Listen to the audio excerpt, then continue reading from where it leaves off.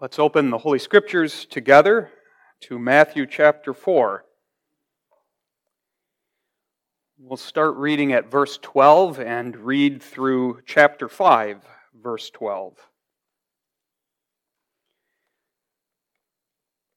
And the text that we'll consider is Matthew 5, verses 1 and 2.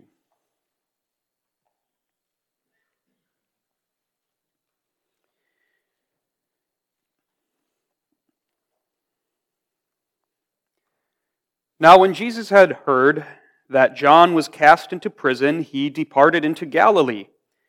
And leaving Nazareth, he came and dwelt in Capernaum, which is upon the sea coast, in the borders of Zebulun and Naphtali, that it might be fulfilled, which was spoken by Isaiah the prophet, saying, The land of Zebulun and the land of Naphtali, by the way of the sea beyond Jordan, Galilee of the Gentiles, the people which sat in darkness saw great light, and to them which sat in the region and shadow of death, light is sprung up. From that time Jesus began to preach and to say, Repent, for the kingdom of heaven is at hand.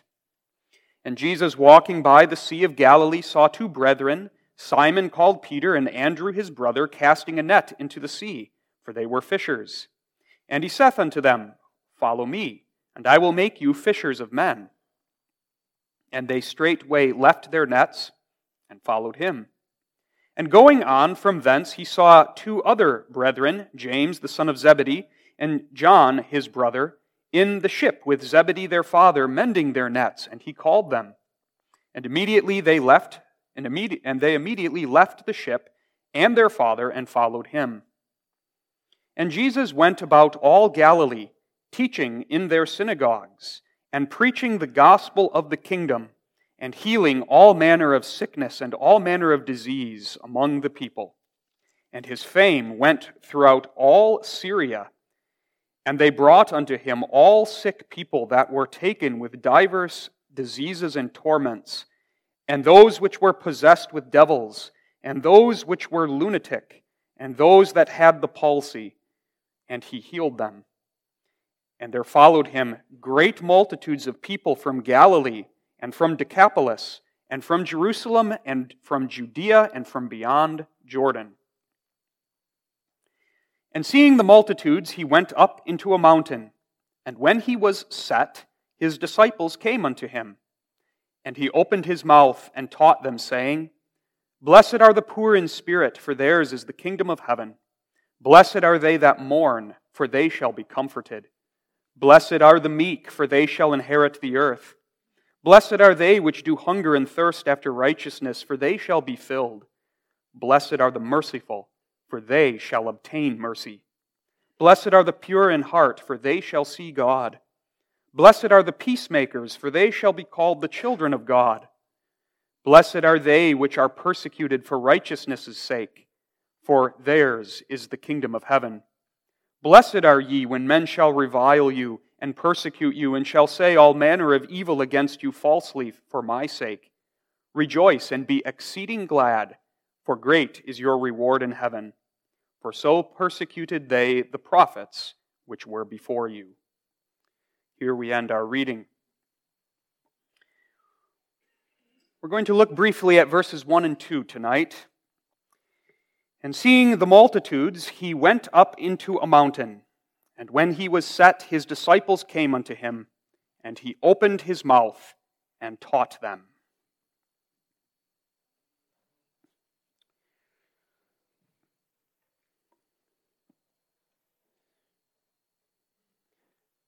Have you ever wondered what Jesus' preaching and teaching ministry must have been like?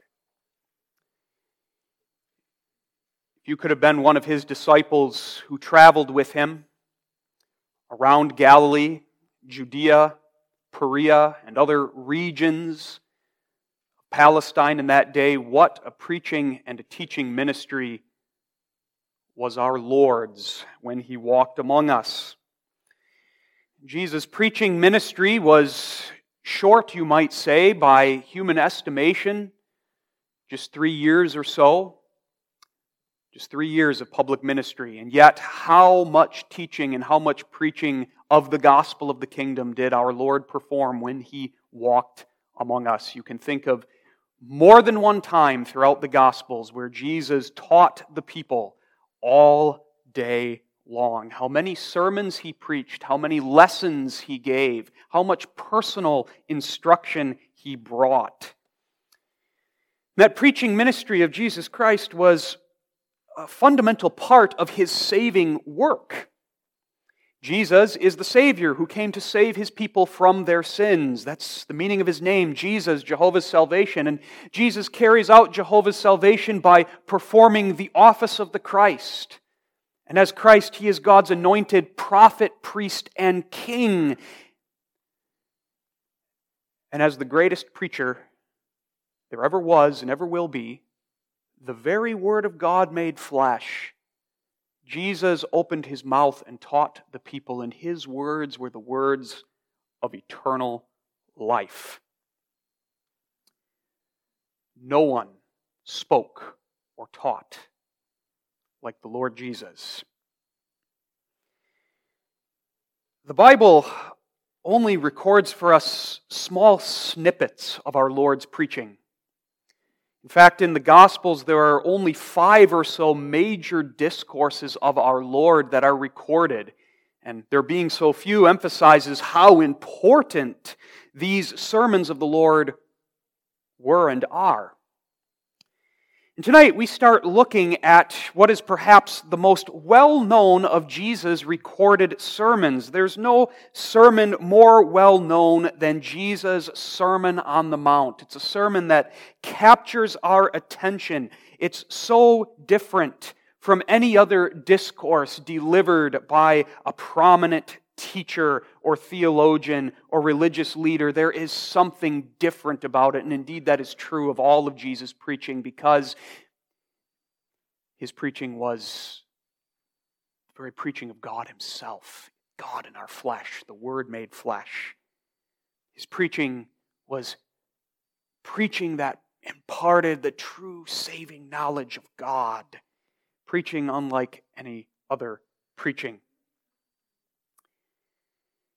We're going to have a short series on the Sermon on the Mount. This sermon of Jesus, which is so well known, is also so very deep. There are layers and layers to it. And this most well-known of Jesus' sermons is often one of the most misunderstood of Jesus' sermons. People find all sorts of things in the Sermon on the Mount, come up with all sorts of theories about what the Sermon on the Mount is all about, and there may be bits and pieces of truth in those many different theories, but so many of the theories fall far short of the depth that is contained in this word of our Savior. Some have found here in the Sermon on the Mount a so-called social gospel, instruction for social relationships among human beings. And while it is true that what Jesus teaches here in the Sermon on the Mount contains much instruction for our relationships with one another, it's a severe misunderstanding to reduce the Sermon on the Mount to just that, a social gospel. The Sermon on the Mount is not just ethical teaching, though it contains much teaching for how we are to live our lives. But it's not just that, it's much more. Some have said that the Sermon on the Mount is not a doctrinal sermon, but purely practical. And that too falls short of reaching the depths that are contained in this discourse of our Lord. To be sure, it is the most practical of sermons. All of Jesus' teaching was. In Jesus' teaching, there was the perfect marriage of doctrine and practice, and we will see that in the Sermon on the Mount as we go through it together. What we will see is that this sermon, which is well known, is a sermon most precious, a word most precious. It is full of Christ, full of instruction for how Christ's people are to believe, walk, and live. It's a sermon that points back to the Savior preacher and points ahead to the kind of life we are to live for His glory It is a sermon which contains treasures new and old, and very rewarding is the work of mining the deep veins of this passage of Scripture.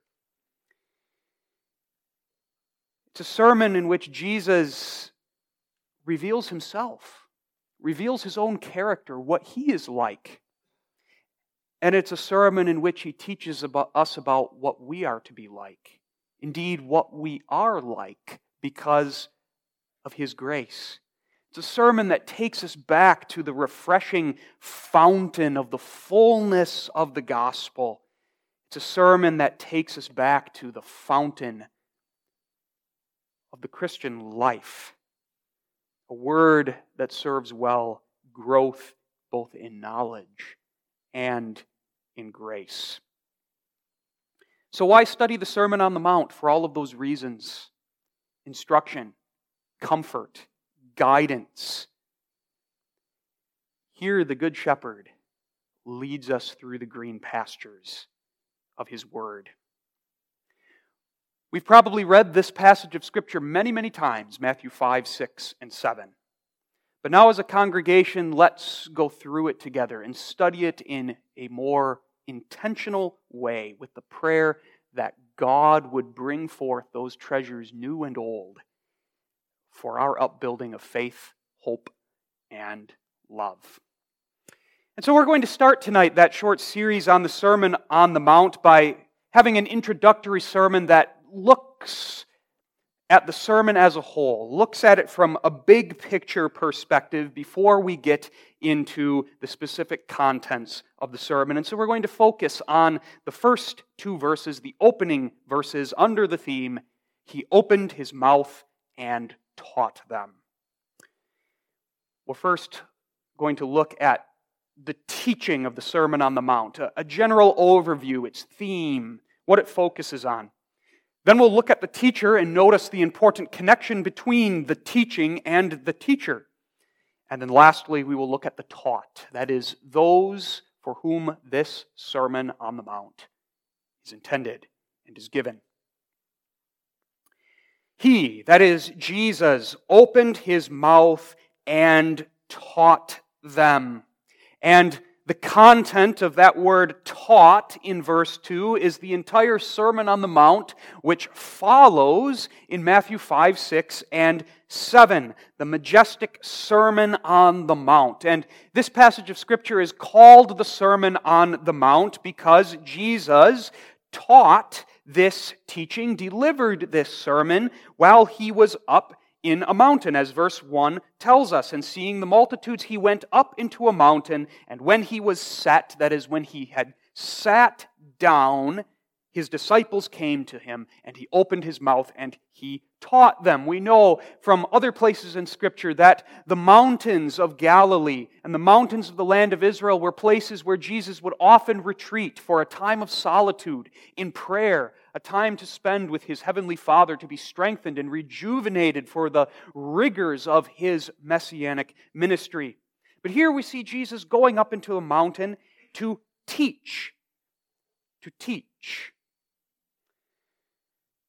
Now, as we approach Jesus' Sermon on the Mount, it's helpful to set it in its context in Christ's ministry. We can't be completely sure where Jesus preached this sermon or when. We don't know the name of the mountain that he went up into.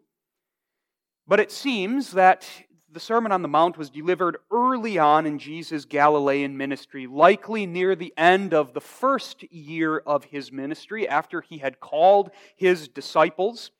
Near the completion of his first tour throughout the cities of Galilee, you find that referred to in Matthew chapter 4, how Jesus went through the cities of Galilee preaching in the synagogues.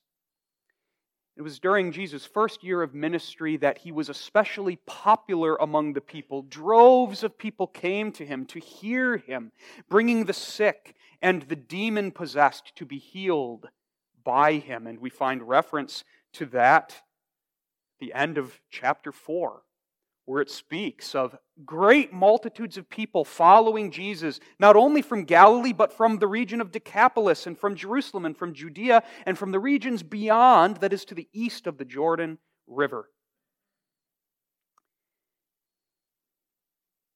Jesus' preaching consisted especially of proclaiming the coming of the kingdom of God. We find a couple references to that in Matthew chapter 4.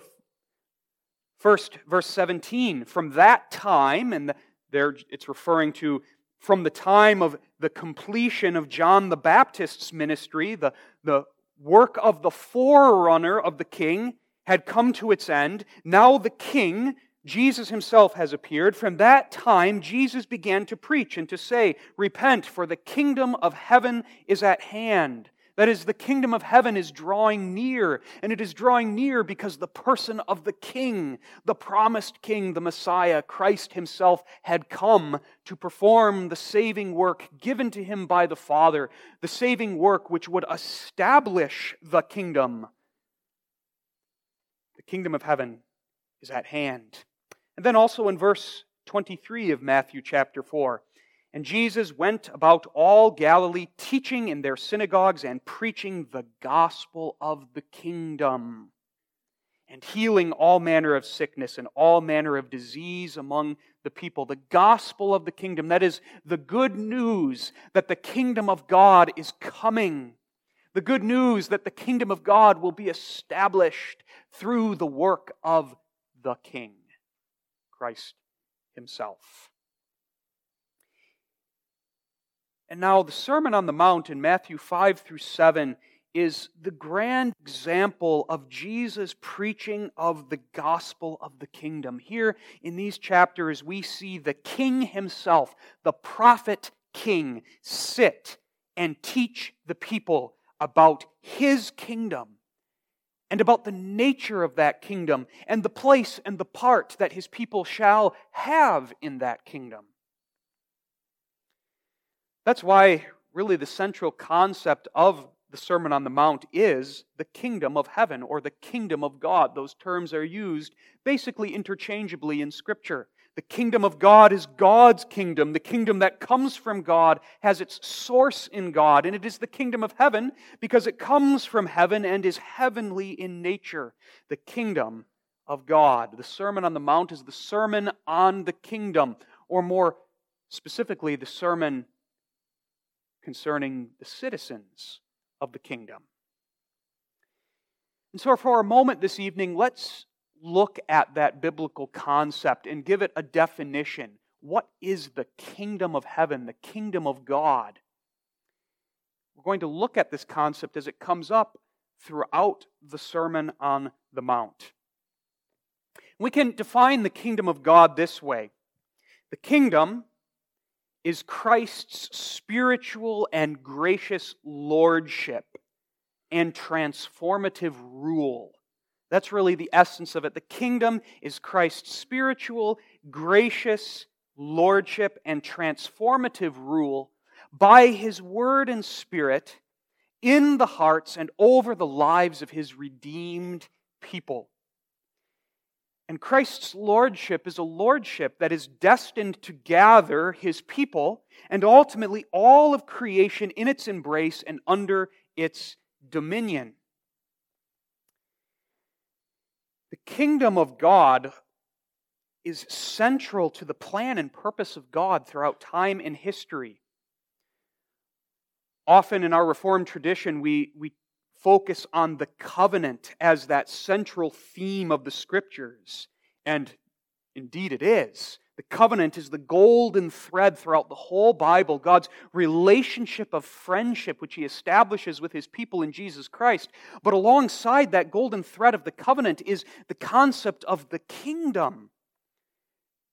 At the center of God's counsel is King Jesus, who comes to establish the kingdom. And while the covenant especially focuses on the intimate relationship of love and friendship that is established by grace in Jesus Christ between God and His people, the kingdom is a wider idea that focuses on God's purpose to glorify Himself in all things, in the establishment of a kingdom, a gathering of His people under His gracious rule, His lordship, the dominion of God which shall be established over all. And that kingdom comes, first of all, in the hearts of God's elect people. That's where it begins here in this world. It is established in the hearts of God's people. We know well Luke 17, verses 20 and 21, where Jesus says to the Pharisees who are demanding of Him when the kingdom should come, Jesus says this to them, "The kingdom of God cometh not with observation," meaning it comes invisibly. You can't see it with these eyes. "Neither shall they say, Lo here or Lo there, for behold, the kingdom of God is within you." That's where the kingdom comes. It comes in the heart of the child of God. The kingdom comes when Christ powerfully, by His grace, extends His lordship over the heart and over the life of one of His people, and exercises His transformative rule over that person, such that by His word and Spirit, that person is changed. It's brought out of darkness into the kingdom of God's dear Son, out of darkness into light. The kingdom comes when the King establishes it in the hearts of His people. The King came to save, to redeem, to crush the head of the serpent, to reverse the curse, to vanquish death, to cover the sins of His people, to fulfill the counsel of God, to usher in everlasting life, righteousness, and peace. The kingdom is God's great goal. The kingdom in which He will be all in all. Christ shall rule, and His redeemed people with Him for eternity. And that kingdom begins by being established in the hearts of His people. And thus the Word of God is the gospel of the kingdom. The Word of God sounds abroad the good news that the King has come, that the King is establishing His kingdom, and that He gathers His people into His kingdom, and that all who believe in Christ are made partakers, indeed citizens of that kingdom. And it is the Spirit who works in the hearts of those who hear the Word to impart to them faith, to bring them into that kingdom and under the saving lordship of Jesus Christ. And so at present, that kingdom is a spiritual reality, the gracious lordship of Christ over His people as He rules them, guides them, and transforms them by His Word and Spirit. But that kingdom which comes in the heart, that lordship of Christ over the life of the child of God, is a kingdom that is destined ultimately to gather all of creation in its embrace and under the dominion of Christ. The kingdom is decisively established through the ministry of Christ, His death and resurrection. And throughout the New Testament age, the kingdom is being built as the elect are gathered into the fold, gathered into the kingdom. But at the second coming of Christ, the kingdom will come to its full consummation. The new heavens and the new earth, wherein righteousness doth dwell, shall be the everlasting setting of the kingdom of God, when the curse is finally done away with, and this creation which has groaned and travailed, held in bondage, will participate in the glorious liberty of the children of God. That's everlasting life. It's the covenant made perfect and the kingdom fully realized. And that's the Christian hope. The fullness of the covenant and the kingdom fully realized. That's the kingdom proclaimed in the gospel. The spiritual, gracious lordship of Jesus Christ and His transformative rule by His Word and Spirit in the hearts of His people, over the lives of His people, which is destined to gather all creation into its embrace and under His dominion. But now let's focus more specifically on the content of the Sermon on the Mount, the Sermon of the Kingdom. In the Sermon on the Mount, Jesus especially focuses our attention on what it is to be a citizen of this glorious kingdom, this kingdom of God. He focuses our attention on the citizens of the kingdom and the kind of life that the citizens of the kingdom live here and now as they anticipate the fullness of the kingdom to come. The kingdom of God is a present reality. It is come, and yet it is also coming, and that's why we are taught to pray, "Thy kingdom come." It has come in our hearts, and yet we are yearning for its fullness. But the kingdom having come already in our hearts by the grace of God, that lordship of Christ which is at work brings forth a new kingdom life that we live here and now. And that's especially what the Sermon on the Mount teaches us. It's not the easiest of tasks to divide the Sermon on the Mount into neat divisions. The Sermon on the Mount is like a seamless garment. It's difficult to divide it up. The master teacher teaches, and one subject naturally flows from the other and into the next. And yet, because the Sermon on the Mount is a logical discourse of our Lord, it is a coherent sermon, we can identify some of its main themes in the progress of its thought. The Sermon on the Mount begins in chapter 5, verses 1 through 16, with a description of the character of the citizens of the kingdom. And then the sermon proceeds in chapter 5, verses 17 through 48, to unfold the nature of the righteousness of the kingdom. And in this part of the sermon, Jesus contrasts the righteousness of His kingdom with the fake righteousness of the world and the fake righteousness that was promoted by the Pharisees in His own day. And then the rest of the sermon focuses especially on the life that the citizens of the kingdom live. Chapter 6 is a beautiful chapter that highlights the personal relationship that the kingdom citizens have with God their Father. In fact, it is in the Sermon on the Mount where the concept of God as our Father especially comes to the foreground. Remember that though the Old Testament spoke at times of God as Father, that truth blossoms in the New Testament. And the first place that it really blossoms is in Jesus' Sermon on the Mount. It is here in the Sermon on the Mount that Jesus gives the Lord's Prayer and refers to God as our Father several times. Chapter 6 will especially focus our attention on the fatherhood of God and our relationship to Him, living before the face of God, which is the heart of true piety, living in dependence upon Him each day. Then the final chapter of the Sermon on the Mount, chapter 7, will focus our attention on the kingdom citizens living out the fear of the Lord and the transformative effect that that has on the way we treat and live with our fellow kingdom citizens as well as our neighbors. One writer stated that the Sermon on the Mount is really a grand elaboration of what our Lord called His new commandment, which we read in John 13, verse 34, that we love one another as He loved us. So that's the broad outline of the Sermon on the Mount.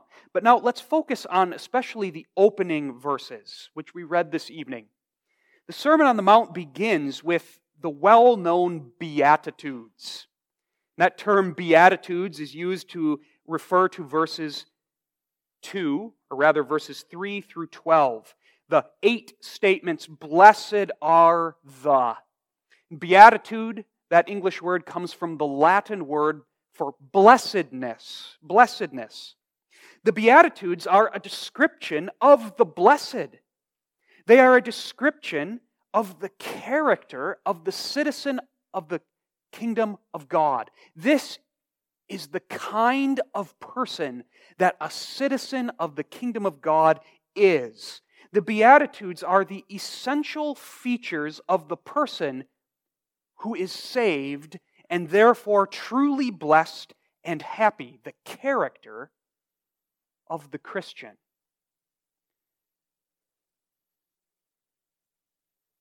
And thus, this opening portion of the Sermon on the Mount is foundational. You might say, just as in the kind of sermons we're accustomed to, usually the first point lays out the main concept, which is the foundation for what follows. Similarly here, Jesus begins the Sermon on the Mount with the Beatitudes for a good reason. This is the foundation for everything else that follows. This is the grace-fashioned character of the citizen of the kingdom.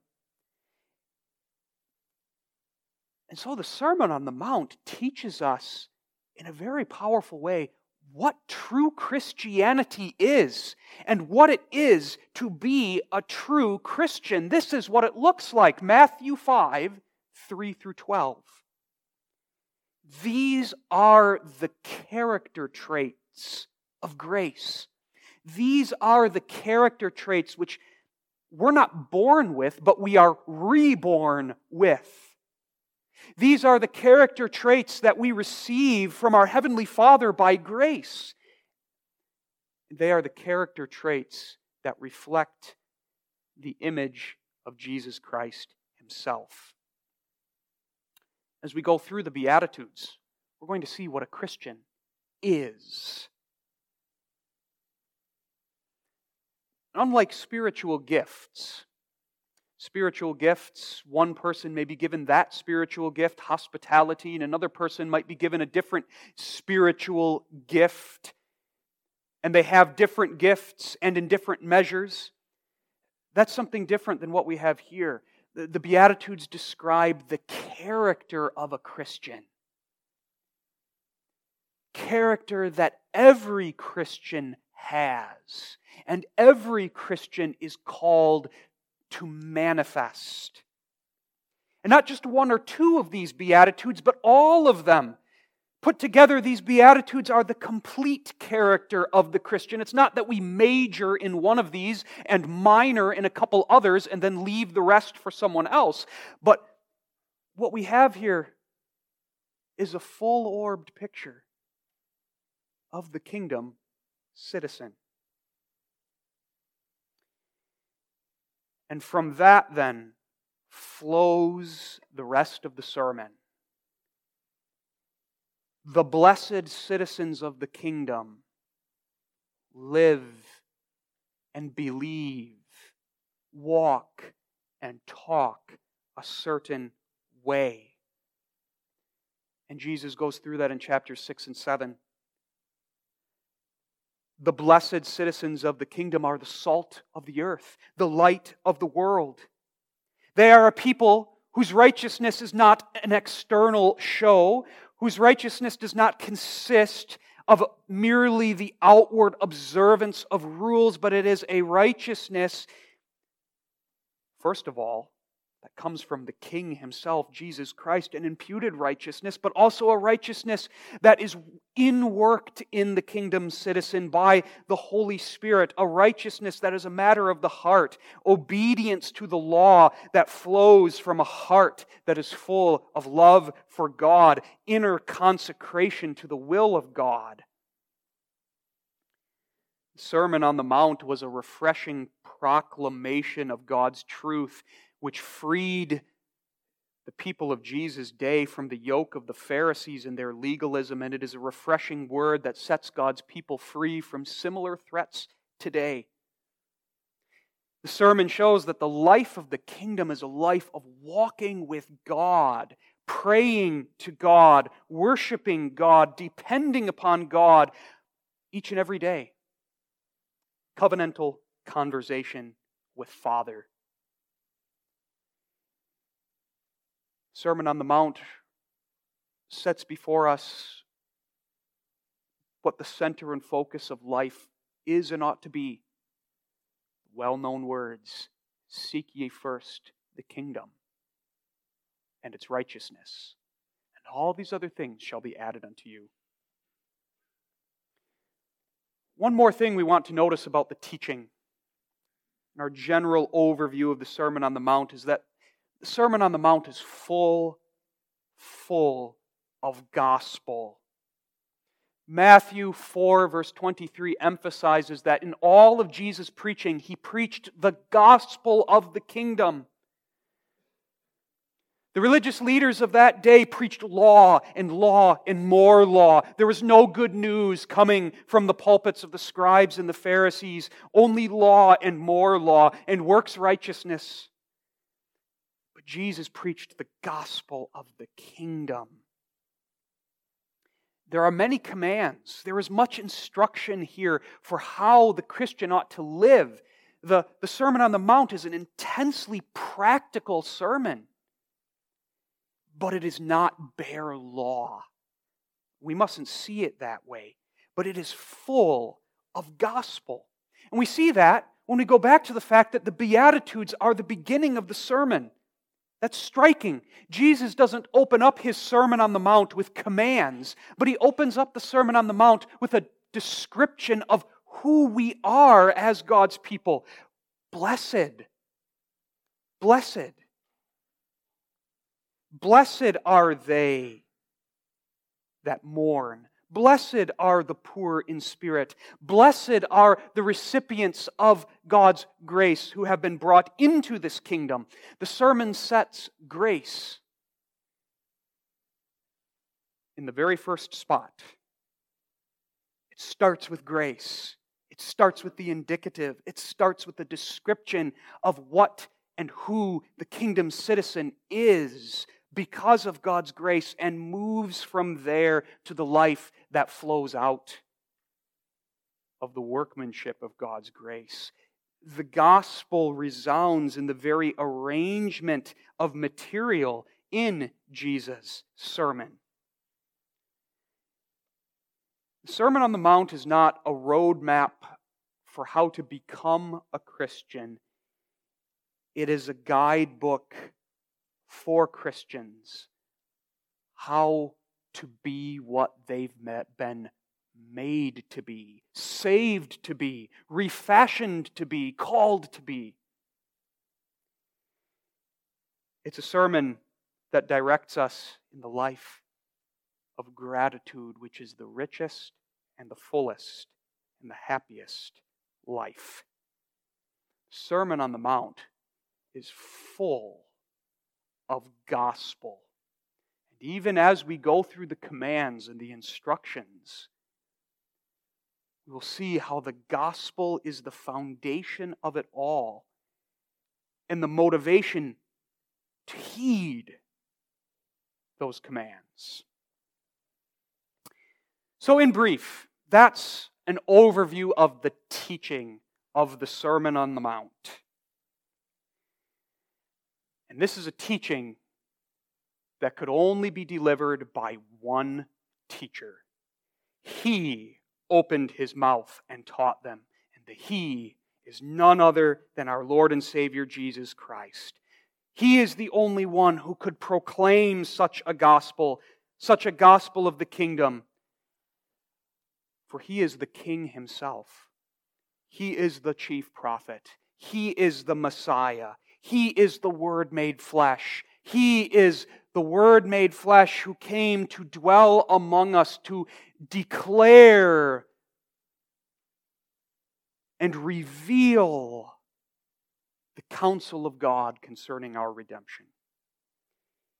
He Himself is the exemplar of this teaching, Christ the King. Sometimes people look at the Sermon on the Mount and they reduce it to just a code of ethics. ethics. And there's people out there who will say, I like some of the things that Jesus had to say. I like His Sermon on the Mount. There's some good moral principles there. That's not what the Sermon on the Mount is. Though again, it contains the loftiest moral principles that there are. But Jesus is not just some religious teacher, not some wise guru, not a mere prophet who discovers or establishes a new religious sect. He is not some philosopher who founds a new philosophy. He is not some great life coach. He is the Son of God in our flesh, the Savior who came to save His people from their sins. He is Emmanuel, God with us. And when He opens His mouth to teach, God opens His mouth to teach. That can be said of none other. Sermon on the Mount is the green pastures through which the Good Shepherd leads us. No, of course, all of Scripture is the inspired Word of God, is the Word of Christ. But there's something beautiful, isn't there, about reading, studying, and hearing proclaimed some of the very words that Jesus Himself preached when He lived and walked among us, and which the Holy Spirit has caused to be preserved and recorded in the Scriptures for us. Jesus is the teacher, the greatest preacher. When He opens His mouth, the mouth of God opens and instructs us. The Gospel of Matthew emphasizes that very point, that this teacher is unlike any other teacher and thus deserves our attention, deserves to be heard, and we ought to hang upon His every word.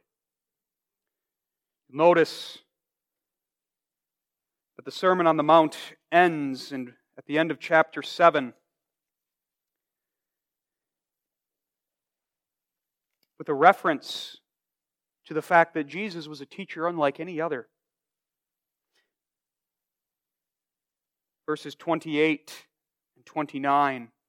And it came to pass when Jesus had ended these sayings, the people were astonished at His doctrine, for He taught them as one having authority and not as the scribes. As one with authority. The King, the prophet King. The overarching theme of Matthew's Gospel is that Jesus is the Messiah King who establishes the kingdom of God. And the early chapters of the book of Matthew are all revealing Jesus as the King. You go back to Matthew chapter 1 and you see that. Matthew chapter 1 traces Jesus' genealogy according to His human nature and connects Jesus to Abraham and to King David, making the point that this Jesus is the promised seed of Abraham through whom all the families of the earth would be blessed. He is the promised son of David who will sit upon the throne of His kingdom forever. Jesus is connected to that royal line of David, a royal line yet a humble line, a line that is full of sinners, but sinners that the King came to save. And that's the second part of Matthew chapter 1. The second part of Matthew chapter 1 records the revelation of the virgin conception of Jesus Christ to Joseph. And that wonderful word of the angel, "Thou shalt call His name Jesus, for He shall save His people from their sins." He is the Savior, the Son of God, whose glory and majesty is veiled behind the humility of His assumed humanity, and yet He is the King. And that theme unfolds more in Matthew chapter 2, when the wise men come from the east and they bow and they worship God in the flesh, and they present their gifts to him, Christ the King. And then in Matthew chapter 3, we have the appearance of the King on the banks of the Jordan River, where he begins his public ministry with his baptism by John the Baptist.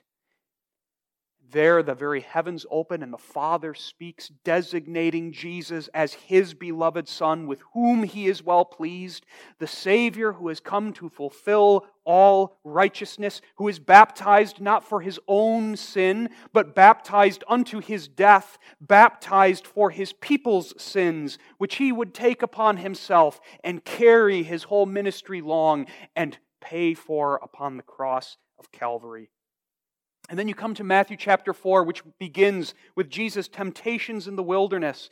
The King, having manifested himself, having begun his public ministry, goes into the wilderness and does battle with the devil, the great enemy who seeks to turn the King away from the path of obedience, the path that would ultimately lead to the cross.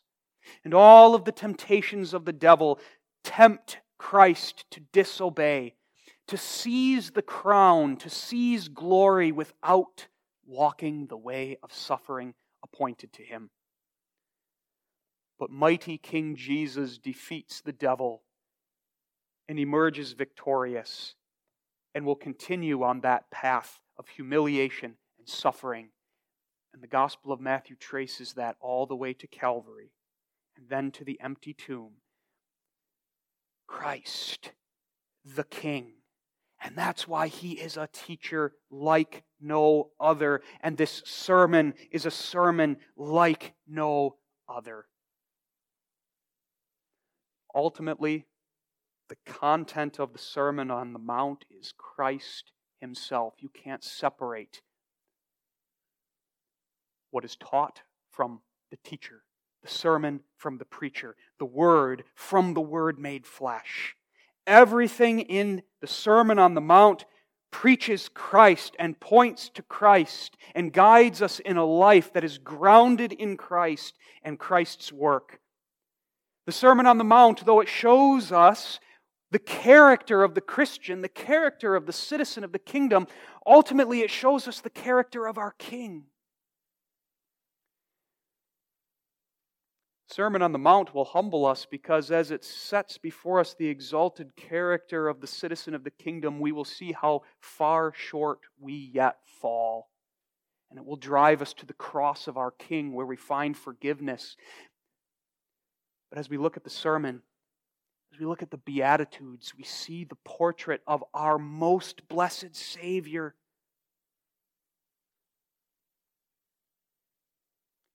Christ's sermon, which is Christ-centered, and in which Christ himself feeds us with himself. That's the teacher.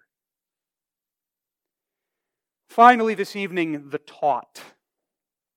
He, Christ, opened his mouth and taught them. The them refers especially to Jesus' disciples.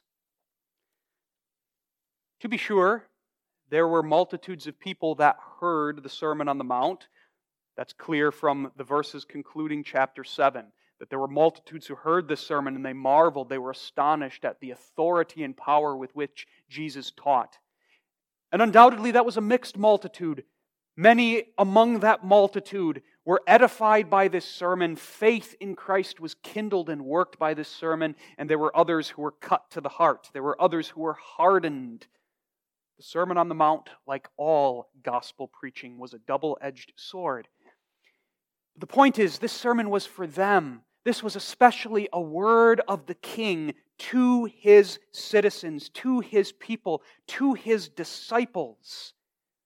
In the Sermon on the Mount, Jesus' disciples sat at his feet and learned from him.